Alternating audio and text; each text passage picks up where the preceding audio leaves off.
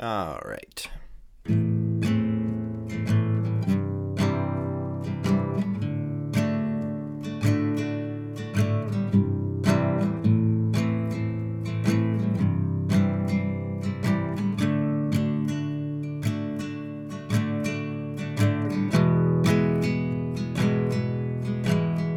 Hello and welcome to a live recorded edition of Beezy Listening. That's right. As you can tell by that little screw up, I'm playing the theme song live, and I am not good at playing and talking at the same time.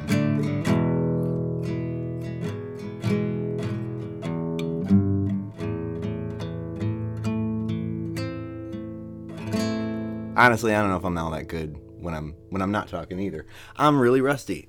Hello, welcome to Beezy Listening.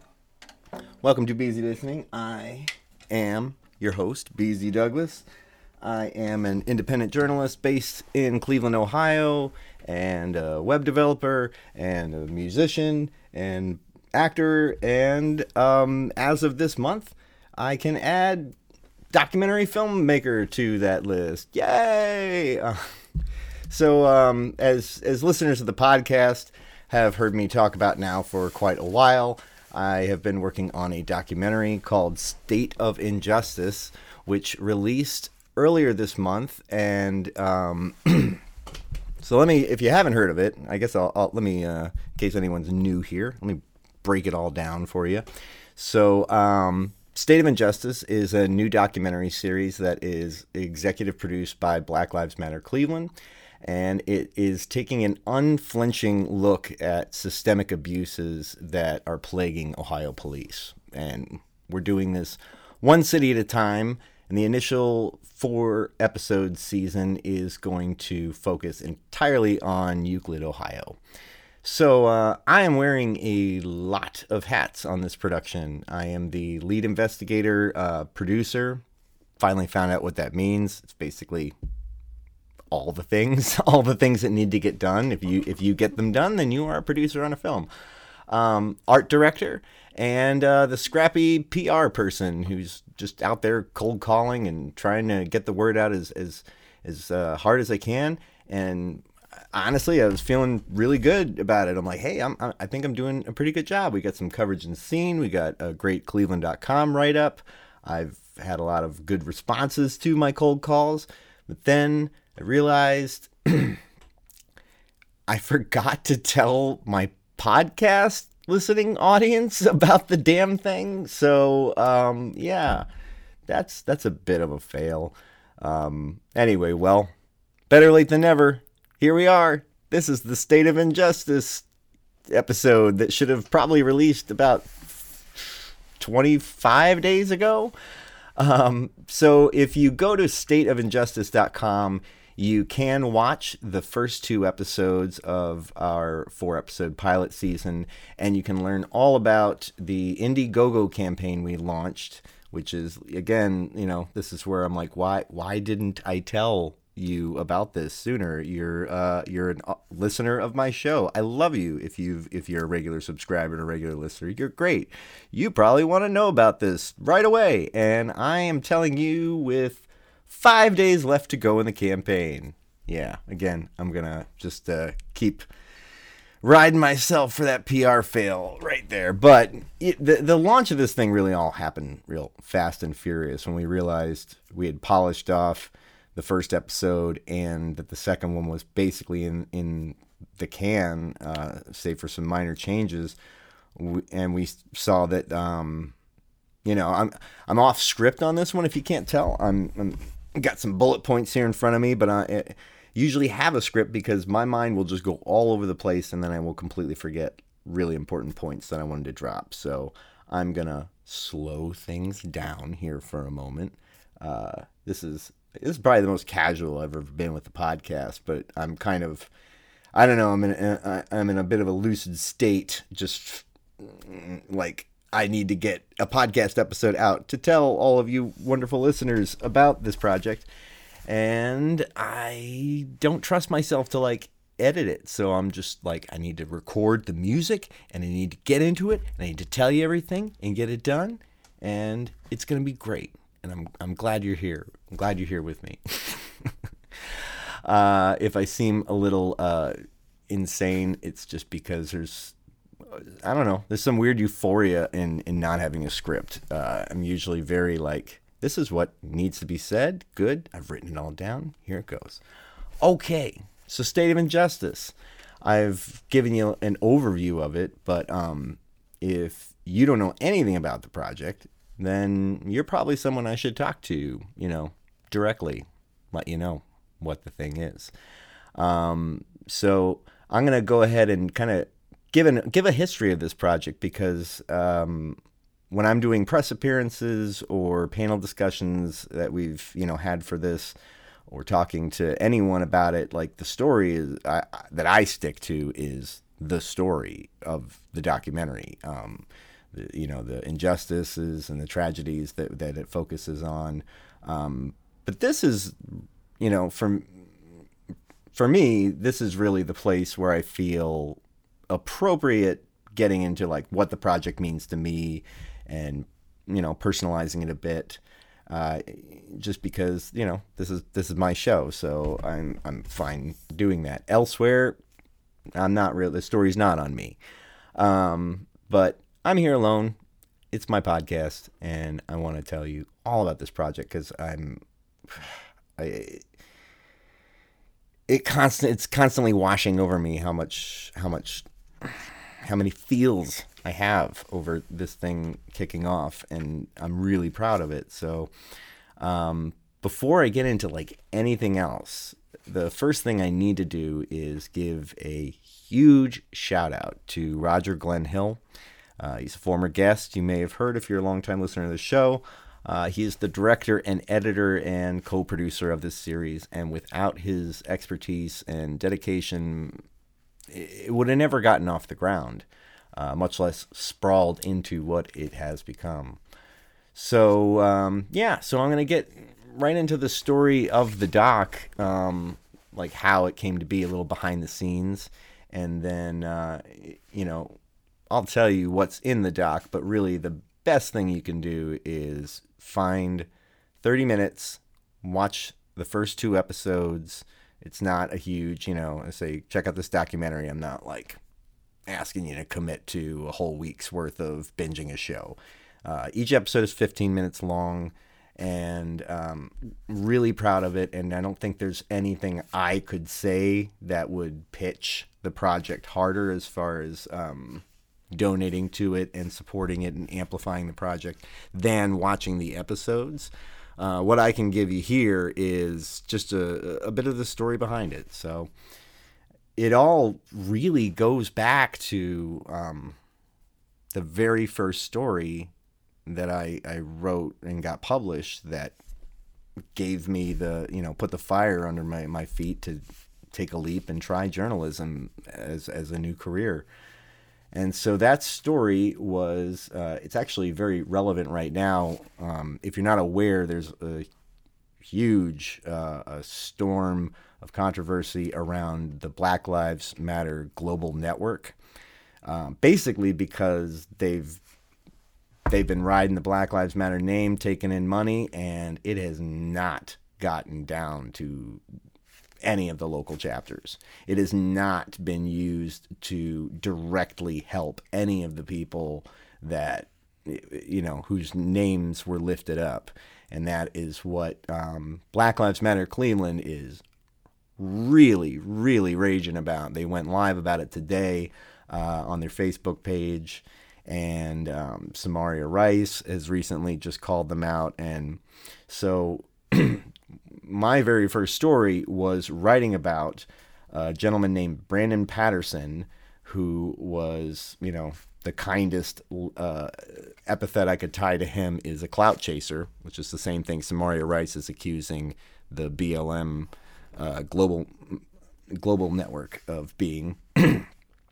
So Brandon decided all on his own that he was going to throw a fundraiser and a barbecue party for Tamir Rice, in honor of Tamir Rice, around about his birthday at the park where Tamir was killed by Timothy Loehmann. Cadell Park. And at this fundraiser, Brandon had he had some speakers show up, but talk a little bit, but mostly people hung out. They ate barbecue. They danced the Macarena. That's not hyperbole. They literally did it. I saw footage. They had a great time, and Brandon, had volunteers and people printing up T-shirts, and the only thing Brandon didn't have was the blessing of Samaria Rice. He went around telling everybody that he and Samaria talk every night, that he knows her closely, and they're constantly in contact about this fundraiser, and how dare anyone question him, because some people were questioning him. Well, Brandon was completely full of shit. He just wanted to use Tamir's name in order to puff himself up. He at one point even reached out to Samaria, or Samaria reached out to him when she found out what he was doing, and she was not initially completely off-put by it until Brandon decided, or Brandon asked her if she would go on MSNBC with him to talk about, I don't know, whatever he wanted to talk about. And she was like, "What? Who are you? Why?"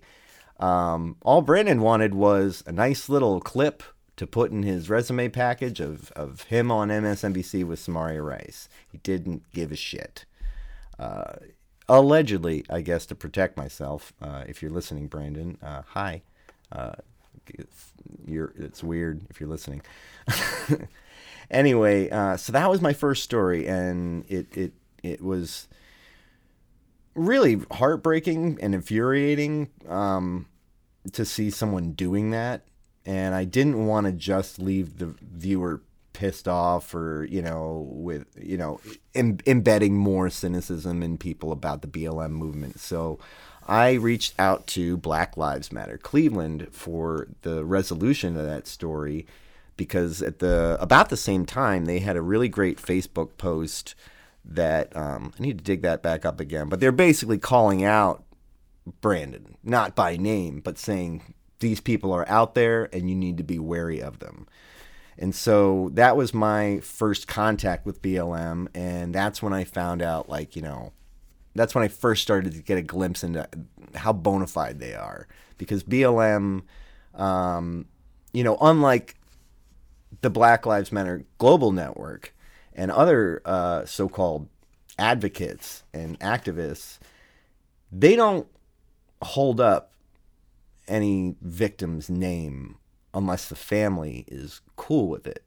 They're not going to have some rally for Breonna Taylor's, or, if it's Cleveland, Desmond Franklin or Tamir Rice or anyone, if the family doesn't want them to. When those tragedies happen, BLM Cleveland goes to them, and their posture is, we're here. Whatever you need. You want to do this, you need our advice, we're here.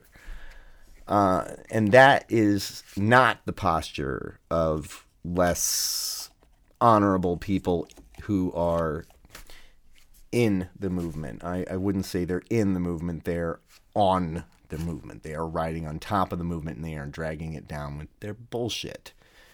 So, that was my first story, and that was my first connection to BLM Cleveland. So that story alone, I got, when I got published, that was really thrilling, and it was just, it was hard for me to deny how much I wanted to stay on that path.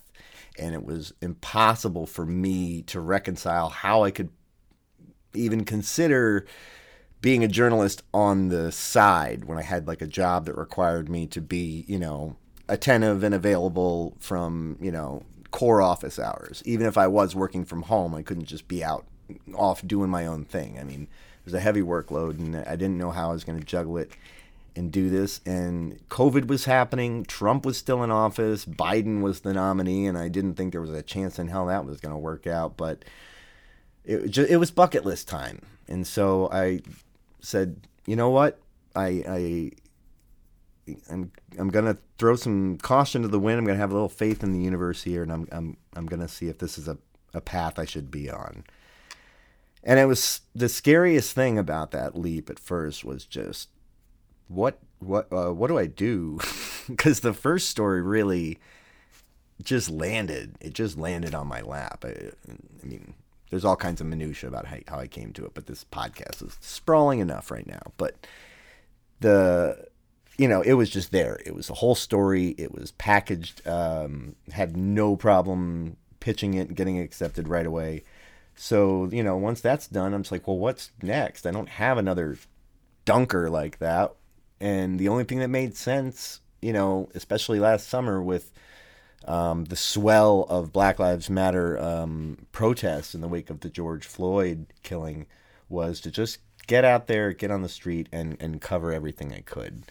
And so that's what I did. And that's what my first several stories were really just on-the-ground reports, focusing on different facets of whatever happened. But so it was showing up and covering whatever was going on that led me to Lyndhurst back in early July, shortly after the 4th of July.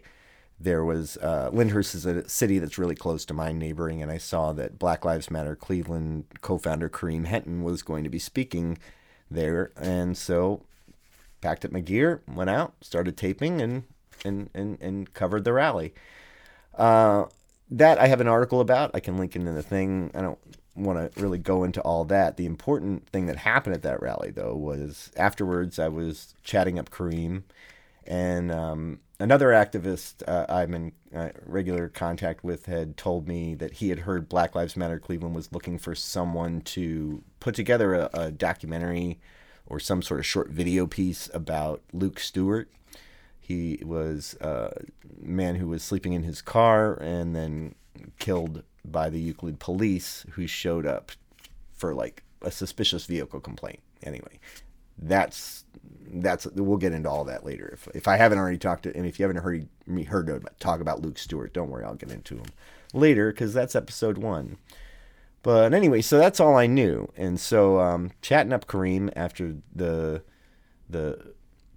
he spoke at this rally, and I said, "Hey, I heard you're looking for someone to do this. Is you still looking for someone?" And he said, "Yeah." And I didn't immediately be like, "Oh, well, it's something I can do." I was more just, well, I know a guy who's shot documentaries and is hella down with the BLM. You want me to give him a call and see if he'd be interested in helping out? Kareem said, sure. And so that's when I called Roger Hill. And not long after that, Roger, Kareem, and I were on a phone call, and Kareem was giving us the names of everybody that we should interview in order to put together just a piece about Luke, something that his family could hold up to shine a little more light on that awful department and the city council, to put a little more heat on him. It wasn't supposed to be much more than that. Problem is that once we really got into the weeds of Luke's story, there's just no way to silo it, to tell it in isolation from just how bad the whole department was. Because Luke was actually bookended by 2 rather notorious cases of abuse. There was several months before Luke was the case of Lamar Wright, which recently settled, and we talk about him in episode 2. He was pulling into a driveway to make a text, which I just, right off the bat, I gotta say, respect the hell out of that. I know you probably do it because everyone fucking does it, but people texting and driving, it's insane. I can't believe it. And I just appreciate it so much that someone was pulling over to make a call or a text. Anyway, poor Lamar pulled into a house that apparently had some sort of reputation with the Euclid police, where they were tailing him, and they rushed up on him sitting in his car and told him to get out of the car. He didn't know what was going on. He's like, okay, what's going on? And wasn't complying fast enough. And so they tased him. in the body cam footage, you can hear Lamar say, wait, hold on. I got a thing on. And then he's screaming when he's getting tased. What Lamar was trying to say was, I have a colostomy bag on, as I'm recovering from surgery. He never got to say that. Instead, he was tased. He fell to the ground outside the car. The colostomy bag ruptured. He was humiliated. He was terrified. And just abused. And that happened in 2016, in the latter half of 2016, I think November, December. And then Luke Stewart, and it was killed in March of 2017. And I've recounted Luke's stories so many times, I really would just say, go watch the documentary. Honestly, I don't know how much more I should just sprawl into this and get into this. The hardest thing about recording anything like this solo is just not having anyone to bounce off of, even nonverbals, like checking in with someone, making sure I'm not losing the plot. Because I'm just sort of, like I said, letting myself go free form here, and it's probably annoying to hear me keep saying that I'm uncomfortable with it or that it's weird, but I don't care. It's weird. I need to get used to it, and you have to get used to me getting used to it if you're going to be a regular listener, and I hope you will. Anyway, you know what? I'm gonna just kind of run back here and hit you with the important information. And that's not the important information in the documentary. It's the important information about the documentary and what we're trying to do with it. So main thing is, like I said, go to stateofinjustice.com, watch the first 2 episodes, and share them. That's we're all out here on our own. We don't have anyone. We don't have any budget for promotional ads and running on Facebook and stuff like that. And I'm going to get into now, like, what are we asking money for?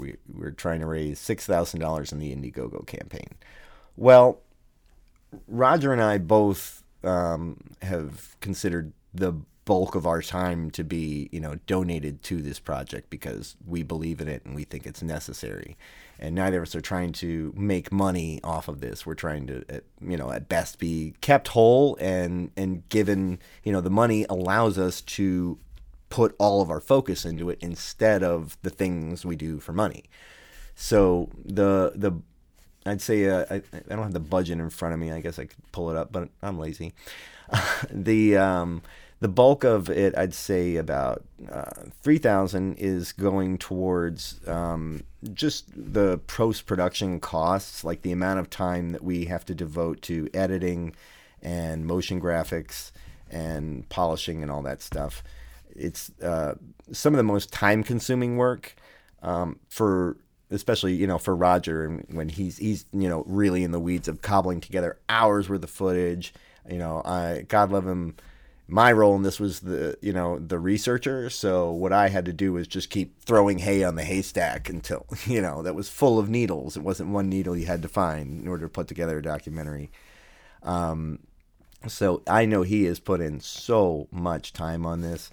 And he's really, I think, whittled down and being very, very, sparing with the amount of hours that he's actually kind of billing for, if you consider that in the GoFundMe.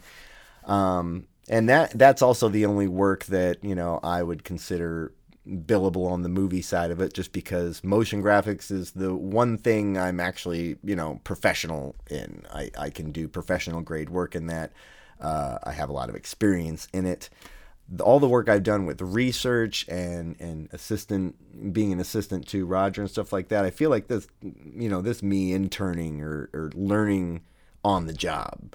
So I'm taking that as career capital. I'm not I don't think I should get paid for that. I'm getting paid in experience.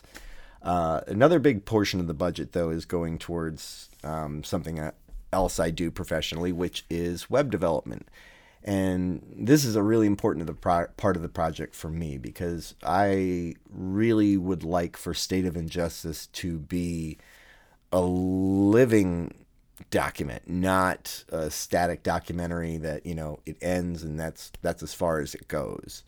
I First of all, with the fact that this is a very I don't know, on its sleeve, a very biased piece. I am very much aligned with social and economic and racial justice, and obviously Black Lives Matter Cleveland is. So it's really important for us to, show our work. And so if anyone's questioning, that we are telling the story in a less than honest way, how we're editing up audio depositions or footage and telling stories and things like that. I want the website to be a really comprehensive supplement that has all of our source material. You can find extended interviews, but the most important thing that I want on the website is for anyone who is moved to action by this piece.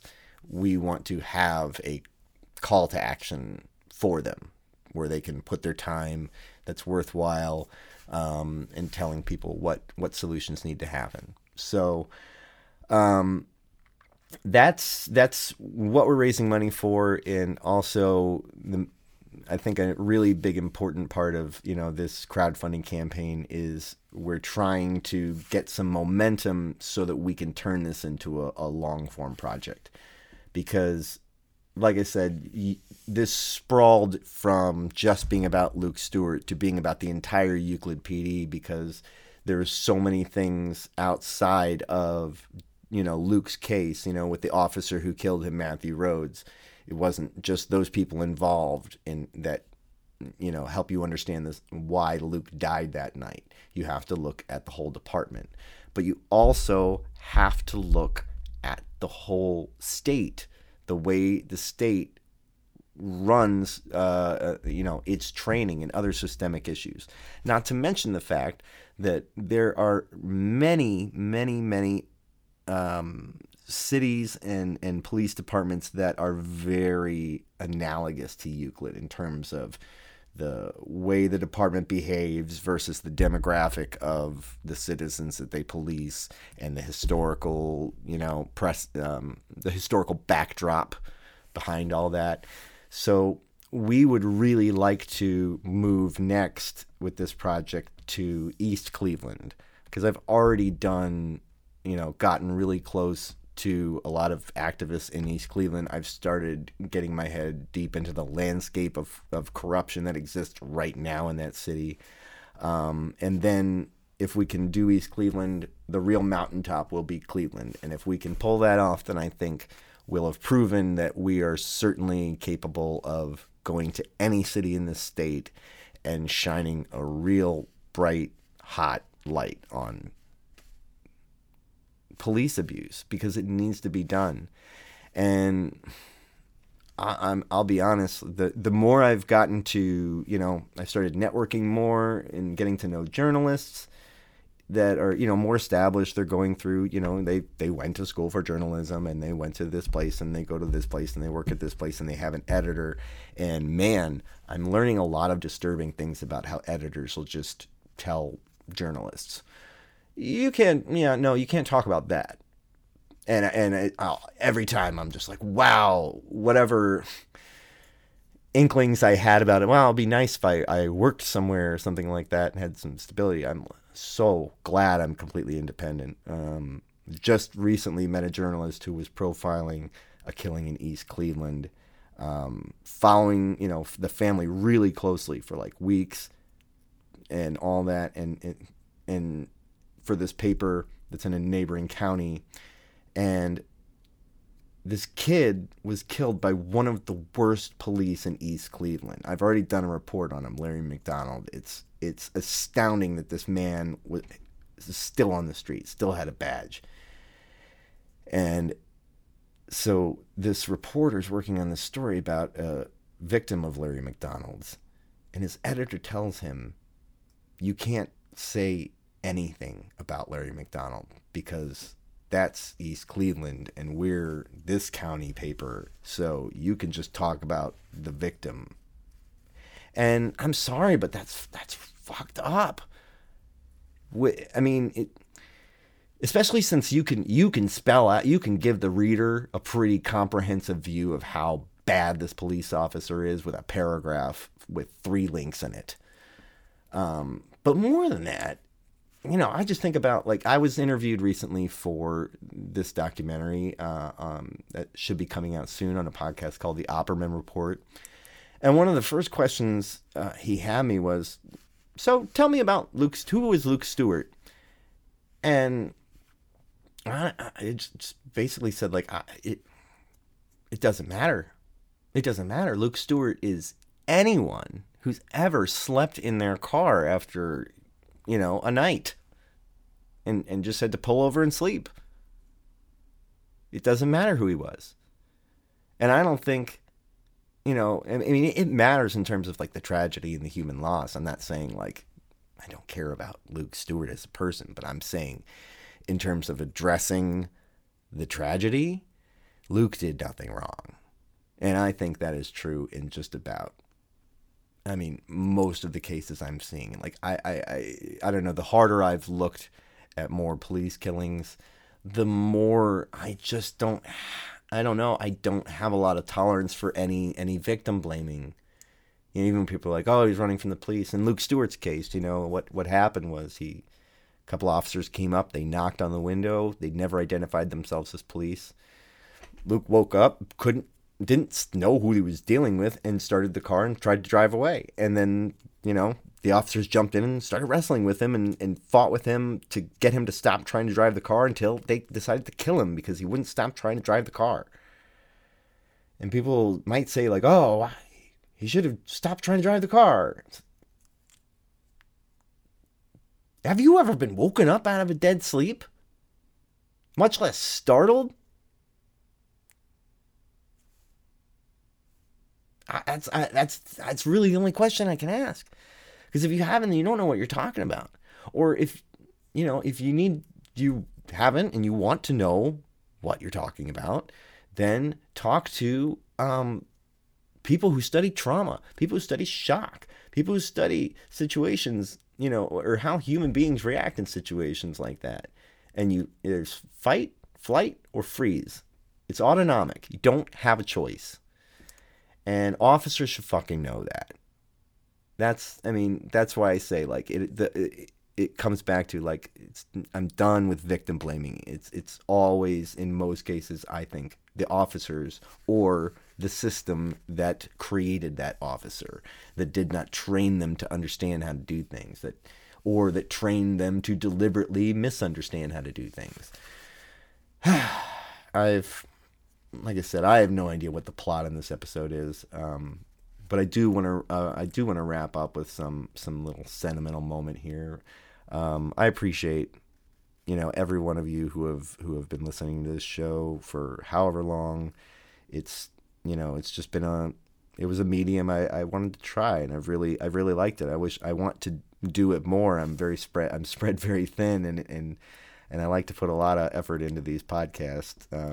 But I'm going to try and get more out. But I really appreciate everyone listening. And, I'm just going to, take a little moment to say I just really appreciate where my life is right now. Because I didn't quite a bit for many years, as far as my career was concerned. I fell into web development just because I knew how to do it, and then I was like, oh, I'm doing a job. Oh, this is fun. Oh, cool. And then, learned about graphic design, and then programming and motion design and all these different skills. And that was really, what kind of fueled my fire, made me excited about the career I had fallen into. But over time, as my skill sets developed and there was less new things I was learning that was in skills, I only had the work, and the work was just corporate hell. My clients over the years were GE and P&G, Citibank, Wells Fargo, I can't remember which awful pharma companies, and I probably shouldn't say anyways, since they'll find out and they'll tell me I have to take down the podcast or they'll sue me. The point is, it was just soul crushing on so many levels. It was soul crushing to like see how big of a budget just completely frivolous, inane, awful shit had. Like, the worst example that always comes to mind for me was I remember Crest wanted to make this animated Flash site that had this, I don't know, some first round draft pick of the college football team of the year that was a big deal.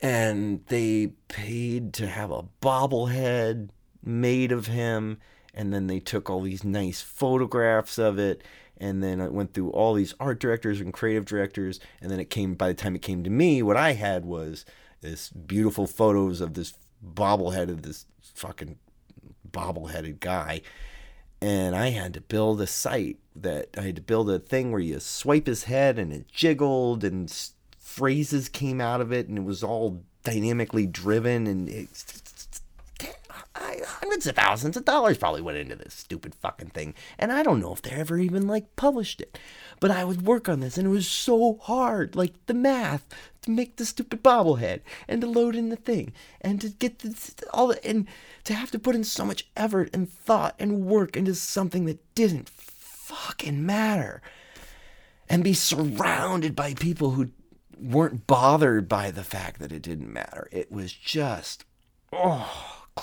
taking my goddamn soul and just wadding it up and crunching it. So that was just weighing me down for a long time. And deep down, somewhere where I kept my soul safe, I would hold on to the dream that maybe I would one day take all of these skills I was learning about building websites and all these insights I had taken in through osmosis about marketing and branding, and maybe I'd be able to apply it towards something that matters. And damn if I didn't realize that dream by walking away from web development and advertising and all of it. And I kind of, and then realized the dream I had for that career track by jumping into another one, because, if you look at my Patreon, I have, I make about $66 a month off of that. That's not paying my mortgage.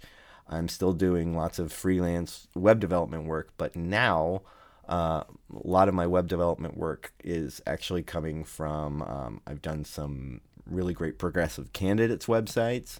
I have done, I'm working, getting more work from a nonprofit client I had for a long time. And most proud of all is I am now like the official tech consultant working with Black Lives Matter Cleveland. And so I am having regular meetings with them, trying to figure out what's the best way to make their site, and giving them, advice on like, well, this is the gear you need. Let's get they want to get a podcast going and do more live content. And if you're just listening to the podcast, I hope you can hear my smile, because I'm just so happy to be doing this, and they are doing such good work. I mean, every time I go into Black Lives Matter Cleveland, it's always heartwarming. I'll come in one time and they're having a great conference call with some really important, really a crucial issue and local activists, or they're getting someone helping someone with their bail, directly intervening in people's lives and making this city better. And if there's one thing I want to leave everybody with, it's that Black Lives Matter Cleveland is not the Black Lives Matter Global Network. It is the antithesis of it. And I couldn't be more proud and honored that they have chosen to bring me into their their circle of trust, and allow me to give them everything I have to help them succeed in their mission to find justice for all the families in Cleveland who have suffered tragedies, and to get us into a better world. And I'm just so happy that that's what I'm spending my days doing now, and not just helping some corporate company make a little more money off of consumers that it's trying to trick. And with that, I think I'm going to go ahead and play us. Oh, I forgot I got to face the mic, don't I? I think with that, I'm going to go ahead and play us out here. I should probably plug the things that I meant to plug. God damn, I'm bad at this. See, this is why I'm supposed to be in a script. So, the Indiegogo campaign, it concludes on March 24th, and we're going out with a bang. We're going to have a streamathon. When I say we, I mean myself and Roger and BLM Cleveland. We are going to be streaming from 9 a.m. to 9 p.m. on the Black Lives Matter page and the State of Injustice page, all the pages I can think of. We're going to be playing the episodes at the top of the hour, like alternating between 1 and 2, and then filling out the other 45 minutes with panel discussions, talking with activists, political candidates, journalists, everybody we can round up in the area that is doing good work. We want to talk to them about the good work they're doing on police reform and accountability. And I'll tell you this, we have a direct line open to Nina Turner's campaign director. And I hear that they, want to get Black Lives Matter Cleveland's endorsement. So everybody, fingers crossed, because, man, Nina Turner coming onto our stream to talk about police and justice, that would just be a moment I could die during. So, yeah. So next Wednesday, March 24th, that is your last chance to donate to the Indiegogo campaign. And I really hope that I have, convinced you to do so, whatever this podcast was supposed to be. Anyway, there will be lots of links in the description that I'll put in there to make sure to remind you of all these things, tell you where to go. In the meantime, I'm just going to wish that I could play and talk at the same time while I play.